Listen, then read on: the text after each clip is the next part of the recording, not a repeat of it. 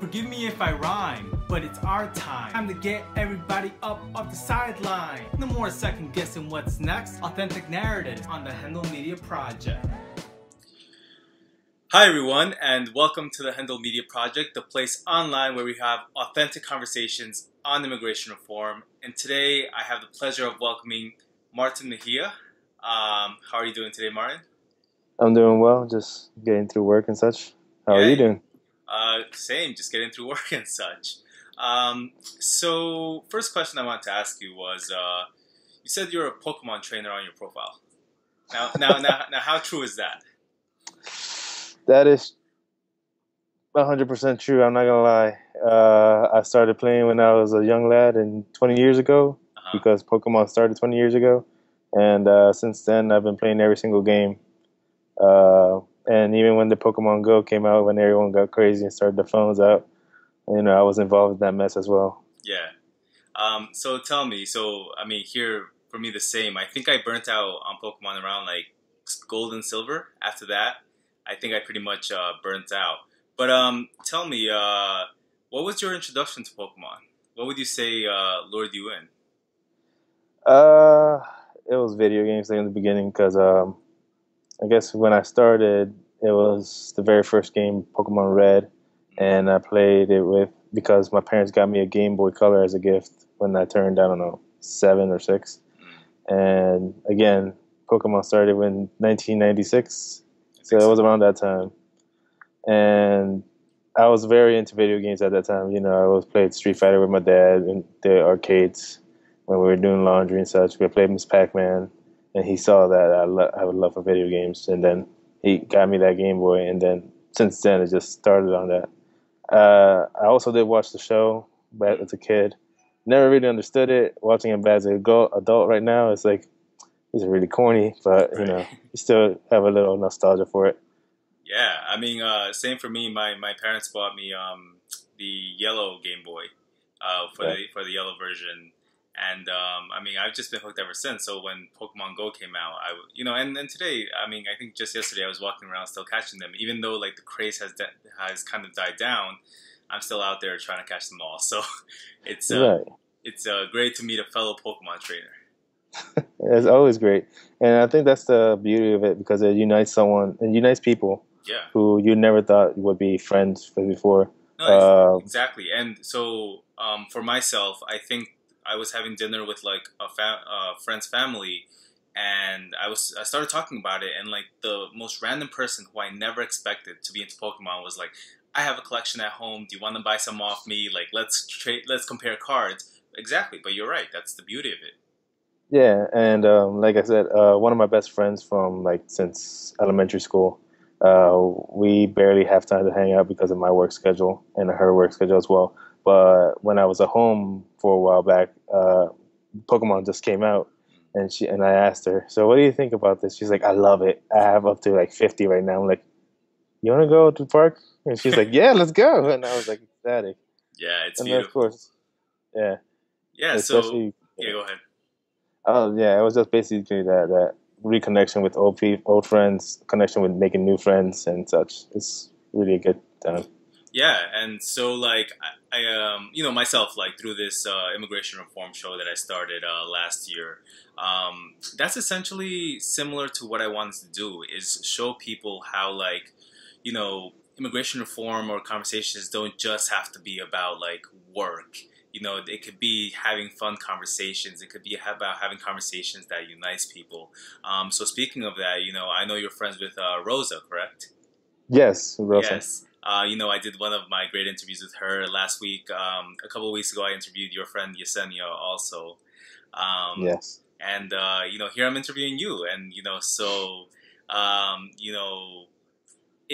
I'm glad to be meeting people as I go, and of course, and learning different stories. So I'd love to get to know you. I know you're from Delaware, correct? Yes. Well, I was born in New Jersey, and then I moved on to Delaware. Started off for me. So I was born in New Jersey. I moved to Delaware in 2000, and that's where I got to meet Yesenia. We met at a young age. Then later on down the road, I grew up in Delaware, all the whole middle school, high school, everything. during college, I reconnected with Jasenia because she was looking for members for her Delaware Dream Team at the time. Right. Once I didn't have anything else to do, so I was like, I'll do it. I always kind of wanted to get more involved in my community, and let's do this.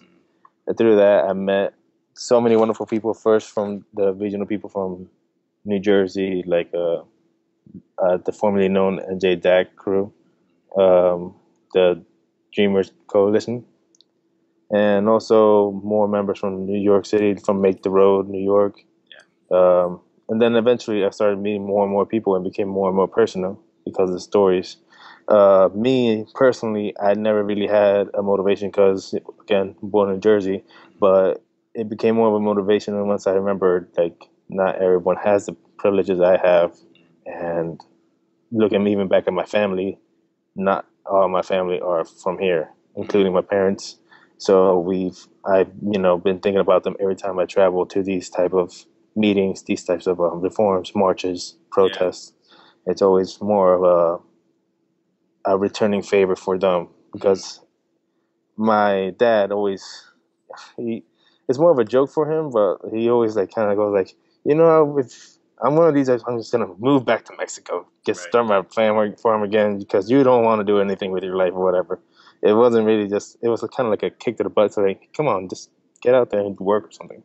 And once I went to college, I didn't realize that, yes, this is what I'm going to kind of dedicate my life to for construction and such, which is what I'm doing right now. But at the same time, it was more like I have to do this to kind of like repay what my parents did for me for sacrificing their life to come here. Right. And so talk to me about what stories do your parents tell you about where they come from that motivate you today? Well, when I was a small boy, I went to Mexico by around the age of, I don't know, 6, 7. Mm-hmm. I was still in New Jersey, and so I was very young. It was under the 8. But I went to Mexico and I saw everyone. I saw my family's, parents. I saw my aunts and uncles, which is by the dozens, and I saw a lot of people. But when I came back, I would always hear the stories of like, oh, that street, that's the street that I always going down to pick bread up. Oh, that place, that's the place we always went to the store, and then they had a little sale on. Oh, that person, that's your uncle. He always, came in and gave us a little song or something like that. And, kind of seeing it and going back and forth every time I can to Mexico, and always they tell me something new about the place that I just visited. It could be like a house. I always say hi to the people, and I would think they're very friendly. But the reason is because they know my parents so much from like when they were younger. They always talk, they always hang out, and it's that kind of reconnection that I want to see again. For not from my point of view, but from their point of view. Right. That's why back in 2014, I worked my mom and her family members, brother and sisters, worked hard to get her permanent residency. Okay. And she was able to qualify, and she got it within last year. Though the process did take extremely long. I remember they started working 2001, but they just now got to her recently, and she was able to go back to Mexico and see the connections. So instead of me seeing the places and she telling me where it is or what it means to her, it's more of I get to see her reconnect with those people, reconnect with her friends, reconnect with her family, and it was just, mind-boggling to me, because here I am just seeing them after 2 years absence as opposed to her 20 years absence. Right. Yeah, tell me about that moment. I mean, first, can you talk to me a little bit about that process, and just like the length that it took to achieve the permanent residency? Well, to be honest, I didn't really pay much attention to it when I was younger. I just remember that they had to go through lawyers, and back in 2001 when we just started to move down to Delaware because her family members are here in Delaware. And when they went to, through that whole process, we didn't really pay much attention to it.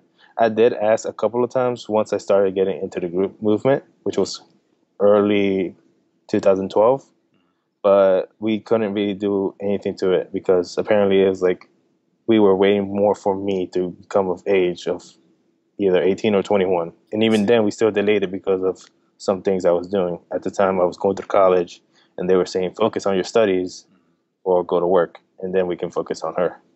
Wow. It's, but yeah, the lawyer was really helpful for us. At the same time, we also had another incident with my dad, work-related incident. It wasn't nothing with like ICE or anything. It was just dad just kind of put my mom's status on a back burner at the same time. So now that we waited so much time, we did everything. We kind of stayed low. We stayed off the radar. We just decided to finally get it happening. Once I put my name there, once my cousin also put his name there to help her out and get the whatever was necessary for the requirements, she was able to get her permanent residency. And it was a after the approval, it wasn't much of a wait. It was more of a put it in there, wait a while, get approval, wait another small while, and within like a year or so, probably a bit more later, because of that lengthy process she had prior, she was able to get more quicker than usual. Mm. It sounds like a lot. It sounds like it's a lot of work and To be honest, I feel like the only reason she got it, like again, the only reason she got it more faster than usual was probably because she had a application back in 2001, right. and she was able to pull that back up and say, "Hey, I've been through this." So can it's kind of like saying, "Hey, I got the VIP pass, and let me go through the line so I get the Right. roller coaster faster."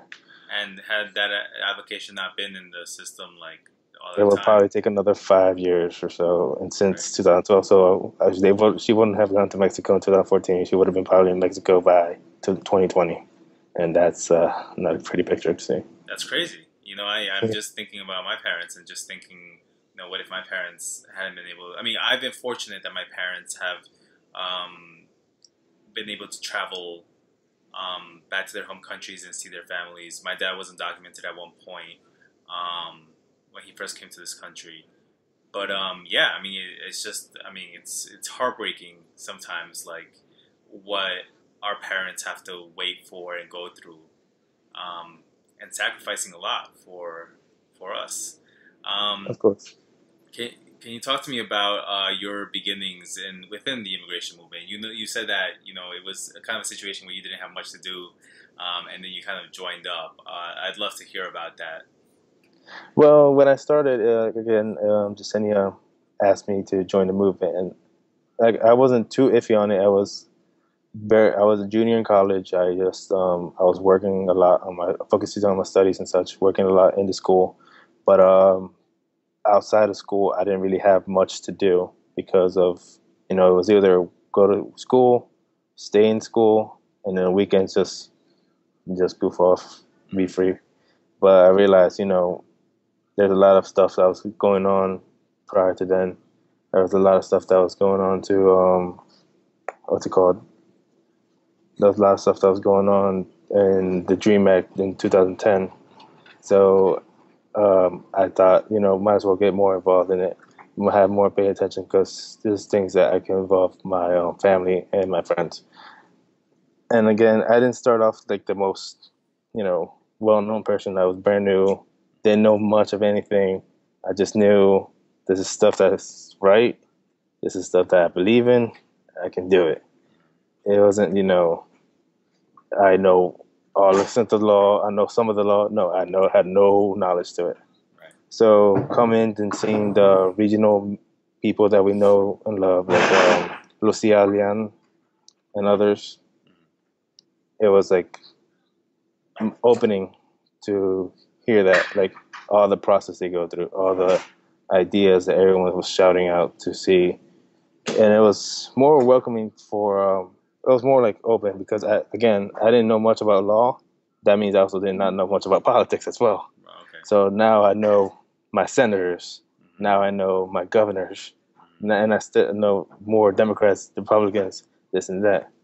And after that, I decided, you know what? I'm just gonna keep going, staying on this, meeting more people, and fight the right fight. Hmm. And from that point on, I guess I was never like the most open person before it, but after it, I became more open because I knew what I wanted to actually like fight for. I Okay. had something to stand for. Right. I mean, that sounds like a moment of self discovery. Yes, that's exactly what I feel like. And um, yeah, it was more of a moment of self discovery, more of a moment of like I want more people to feel this emotion at the same time. Mm. I want like more people to join it. Yeah, can you tell me, what's one moment that really stood out to you where you felt like, wow, like I'm really helping to make a difference here? Because there are plenty of moments in this type of work where, it just feels like we're failing all the time. We're failing ourselves. We're failing our communities.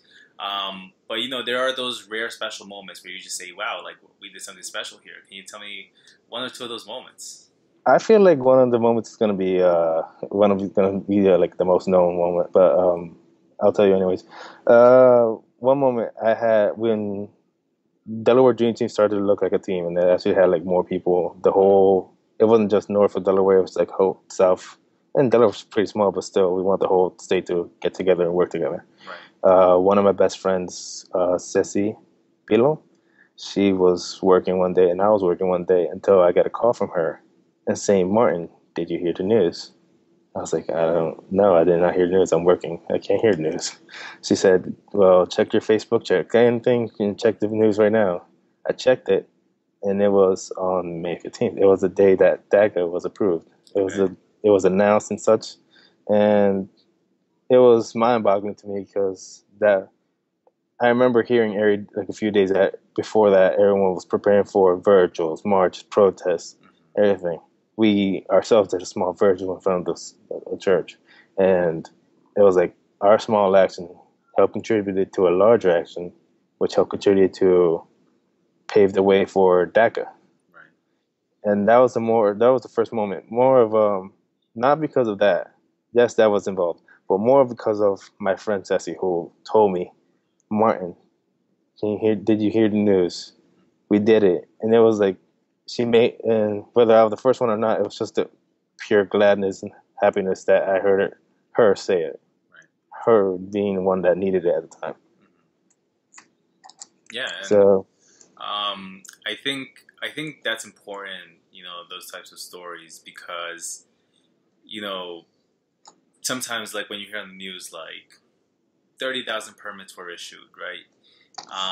You know that there's a sentiment of happiness somewhere for some people, but I think that when it's people that are close to you who are affected by it, and like you're just so happy that their life is about to change.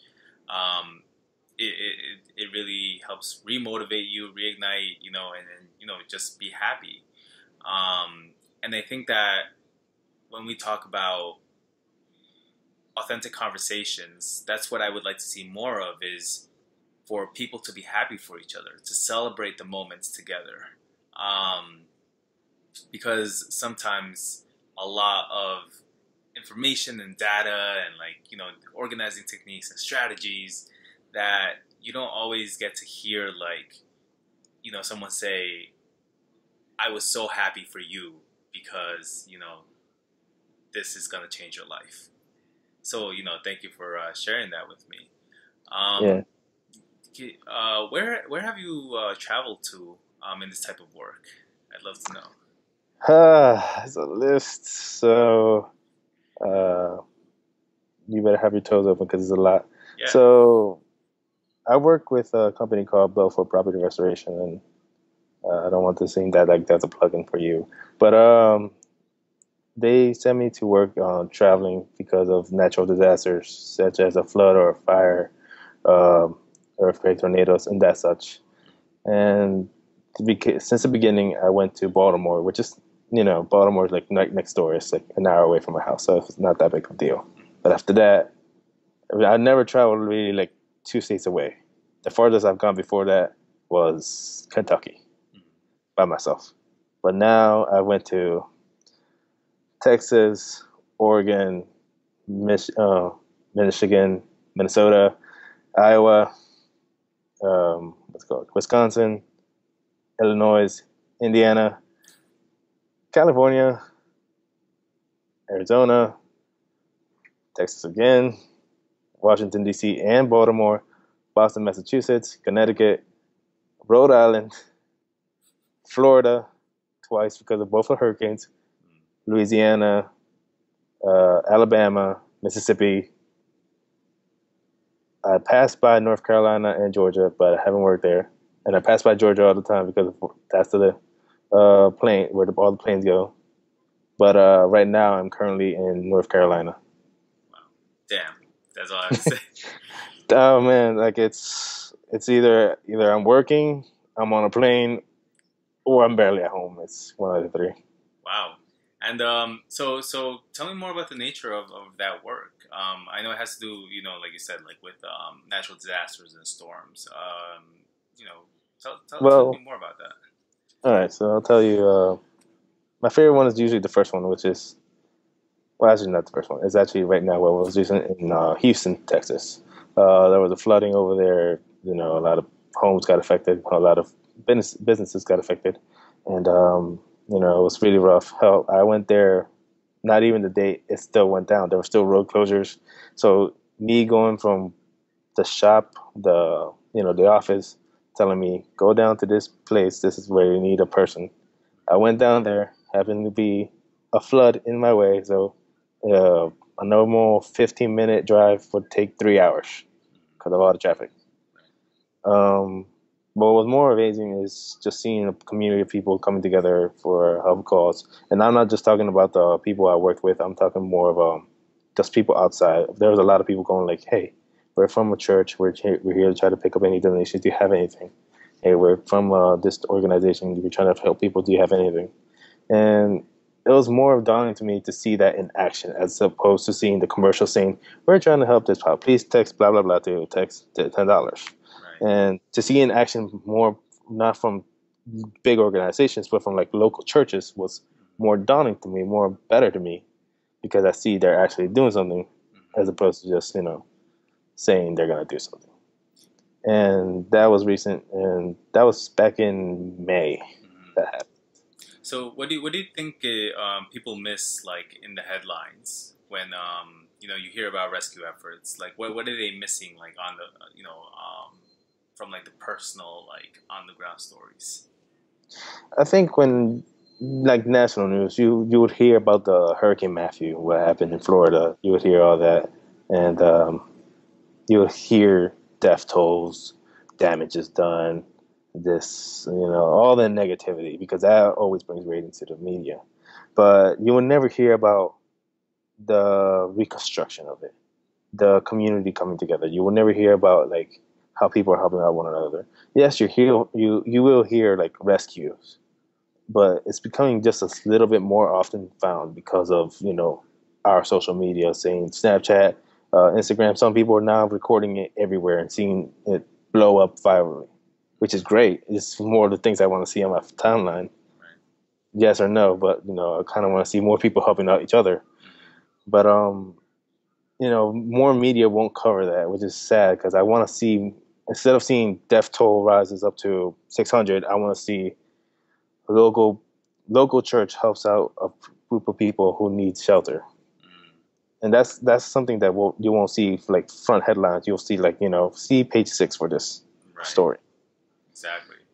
Yeah, and I think that's a lot of whether it's natural disasters or immigration reform or like issues to do with racial justice. Like sometimes you get the big headlines, but then like you miss like what's at the heart of it. Um, so I want to ask you during this like daunting time in our political history right now. What do you think is the best ways for example, both of us were Latino. We both have the privilege of being U.S. citizens. What do you think is the most important way to be an ally right now to the undocumented community? Um, I want to say help support more or less, but don't try to be the front guy. You So, know. so talk to me more about that. Talk to me about what that looks like. So more or less, it's kind of more of like a check your privilege type of thing. And I've kind of explained this to my friends back when I was home in Philly. Uh, I want to help out my friends. I want to help out the undocumented group. I want to go out and help them out in their rallies, help them out tell their stories, help them out do their things. But I don't want to say I took credit for it because I'm documented. I'm able to do that. I want to push their agenda, not because I'll help push my agenda, but because I'll help push theirs, mainly for their purpose. Whether it helps me in the end or not, that's not my point view. That's not my that's not in my head until like probably years later, if even. It's more of a I want this person to be able to succeed in the way I can. I want this person to be able to do the things I can without worrying about legal immigration, without worrying about ICE, without worrying about anything at all. And if I do that, I will not take credit for it. I will not, unless they want to say, and I couldn't have done it without more, whatever. But I don't want someone saying, "Oh, they only did that because this documented person helped them." No, they did that because they could, and they had just helped push them along the way. Yeah, I mean that's very helpful. For people to know. What other types of challenges do you think people face in organizing work? I mean, I like to talk a lot about challenges, obstacles. How we're looking to address them. I think first you have to speak out. Challenges. So, for example, I think last year I had a big thing about like executive directors and like how they like pound organizers into the ground and like don't give them the credit that they deserve, the resources that they deserve. So any big challenges that you feel is impeding the growth or health of this type of movement where people are tired and like just but need to keep going. I think it's that. I think it's that mentality of we can't stop, won't stop thing. I'm not saying that's a bad mentality. I'm just saying you gotta also kind of think of yourself when it comes to that type of thing. The self healing, Yeah. I'm not, I'm always a fan of people keep on pushing forward to what they believe in, keep on pushing forward to what they do. Training every day, training nonstop. But there has to be a point where the body can't take it, where the mind can't take it. Just like a body won't move after like 12, 14, or even 18 hours of straight hour to hour work, and you give it rest by sleeping, or even the mind has to do the same. The mind has to like calm down, go like, okay, I'm gonna do this. I'm gonna, maybe write a poem. I'm gonna draw. Maybe just enjoy some music sometimes. Take some time for yourself, and it becomes, because if you keep doing that, you become just more tired, more mad, more depressing, and it affects the others around you as well.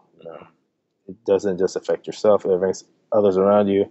And if that goes on, it keeps on multiplying until until someone snaps everyone out of it, or until that person rests and becomes fully healed again, fully ready to go. Mm-hmm. Yeah, I mean, so we're at the 30-minute mark, so that means that's how quick these interviews go, these conversations. Wow. So, these last 10 minutes, I want to get to know Martin a little bit more. You mentioned that, you like to draw, you like to write poetry. Can you talk to me about those interests and how they benefit you? Well, drawing is not my motif. It's just like something to doodle. Okay. That's about it. But poetry is a bigger part of me. I started back in high school, just like few love poems, and it grew to more love poems. By last year, September, I got a book published, Oh, wow. and Okay. yeah, I was able to, start because last year I also started traveling. I was able to just perform wherever work sent me, Cool. and I was able to give out books and such. Is your And book available online or? yes, but I have limited right now Okay. because I'm starting to run low. But if the demand is high, I will be able to print some more. So Okay. I mean, if there's a link, I can definitely link it to like this post and like. it's more of a reach me on social media type of thing. Okay. I used to have a website, but I could never really keep up with it. Okay. So what was the what was the content of the book in terms of? The first one is mainly on love. Okay. Let's call it from the heart of the hopeless romantic. No, from the mind of the hopeless romantic. I gave him a book that's confused. And it's more on love, the perception of different angles, whether it's a good thing, a bad thing, a long distance thing, a very close thing, abusive, and such and such. Wow. and I try to, it comes mainly from a lot of my experiences, but it also comes from other people's experiences as well. Mm, Now, another thing I want to mention, I do commonly write love poems, but I try to expand more on other stuff. Right now, the next book I'm hopefully trying to publish by next March, this upcoming March actually, because next year, right. uh, it's called From the Heart of the Traveling Warrior.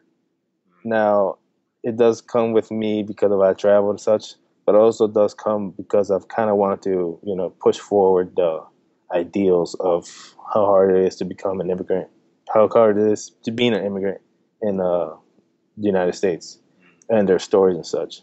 Whether it's the story of a about a father who's working hard, can't see his family every day, but is willing to talk through Skype or modern technology mhm, to see his kid and his wife, or a story about the wife that's waiting for the father to either come back or being able to take them to this land. mhm. And I want to more expand on that type of writing. Now, Okay. sadly, I'm not sure when if I'll be able to get it to be published by March, but I'm hoping to. Yeah. No, I mean that all sounds like great deep work, and I hope that we're able to put a link of something there, or like contact you to be able to get a little sample of your um, work. well, all my work is usually published through Facebook right now. I haven't been publishing lately because of this work. Lately, it's Mm, been a bit more heavy on me because it's like back-to-back hurricanes and such and such.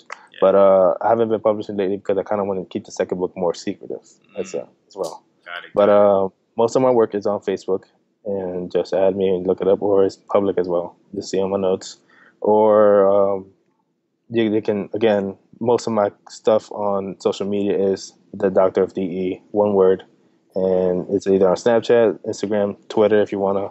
I don't use it, but Cool. there. If any method to just see my work or even see my videos. Oh, YouTube as well, which is also linked within all the three of those. Okay. I mean, well, I'll check it out and definitely link it to this interview. All right. So to wrap up, Martin, I want to ask you. At the beginning of this interview, you spoke about your connection or the inspiration that you drew from connecting with people in Mexico, correct? That's where you said your family's from? Yes, Mexico. Mexico. And then later on being able to, have your mom go back to Mexico and looking, being able to experience the country with her. Um, can you tell me about, just what you wish for people, who are in a situation where their parents can't go back and see, or they themselves necessarily can't go back, especially during this political climate. What do you wish for them in the I future? kind of wish the main thing I do want to say is like I hope that they don't lose faith, or I hope they remain hopeful that they will reconnect with their families in a physical way. Because obviously we can all Skype, we can all send videos to each other, we can all do this and that, the talks, but there's nothing like the physical presence of a warm hug from their family member that they really need every Mm-hmm. once in a while. And there's something that it's become more of a how you say more dawning on me personally because of all this traveling. I barely see my family, Mm, and every time I see them, it's like they give me the biggest hugs. And I saw that at the same time when my mom went to Mexico and saw her sister for the first time in God knows how long. mm, And I just want everyone to know that I just wish they'd stay remain hopeful and use that hope, use that that small inspiration to push forward to organize and not just wait for someone else to say, oh, we did this, so you guys can have DACA. As an example, mm, I want everyone to just remember it's better it's better to work all together as one instead of just have some people do the work, even if organizing is not your thing. And I just want to say this first of all. I'm not the best organizer. I've never was the best organizer, even in the Love One Dream team. I was just the main guy to contact everyone to make sure everyone got their, everything got, got the information. Everyone got, up to speed. mm. I was never the best organizer, but I still try to help out as many people as possible. Yeah. And that's the thing. You don't have to be the best organizer. You don't have to be the best logistics person. You don't have to be even a person that knows any politics. as long as you can give out your 2 cents to everyone else, it can become such a powerful thing in this movement. Those are very deep, very inspiring words, Martin. Thank you so much for being a part of this interview series. I think again, no two stories are alike, and by talking to your friends and talking to you, these stories are so distinct, but the heart is there. The heart of friendship and people just looking to create social change for each other.